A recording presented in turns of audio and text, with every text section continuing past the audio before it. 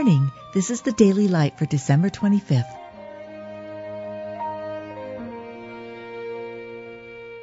Be thou my vision, O Lord of my heart, not be all else to me, save that thou art. The kindness and love of God our Savior toward men appeared.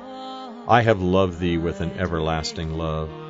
In this was manifested the love of God toward us, because that God sent his only begotten Son into the world, that we might live through him. Herein is love, not that we loved God, but that he loved us and sent his Son to be the propitiation for our sins.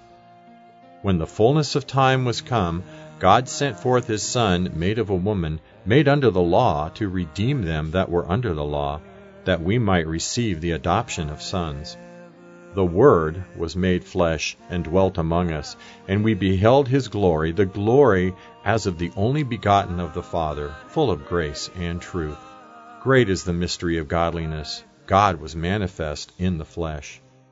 As the children are partakers of flesh and blood, he also himself likewise took part of the same, that through death he might destroy him that had the power of death, that is, the devil. You've just been listening to the Daily Light, a daily morning and evening devotional of Scripture compiled by Samuel Baxter and published in 1825.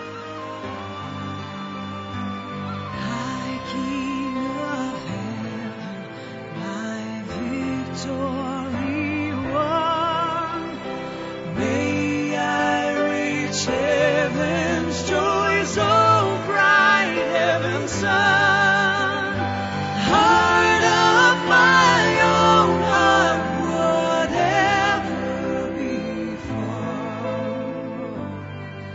still be my vision, O ruler of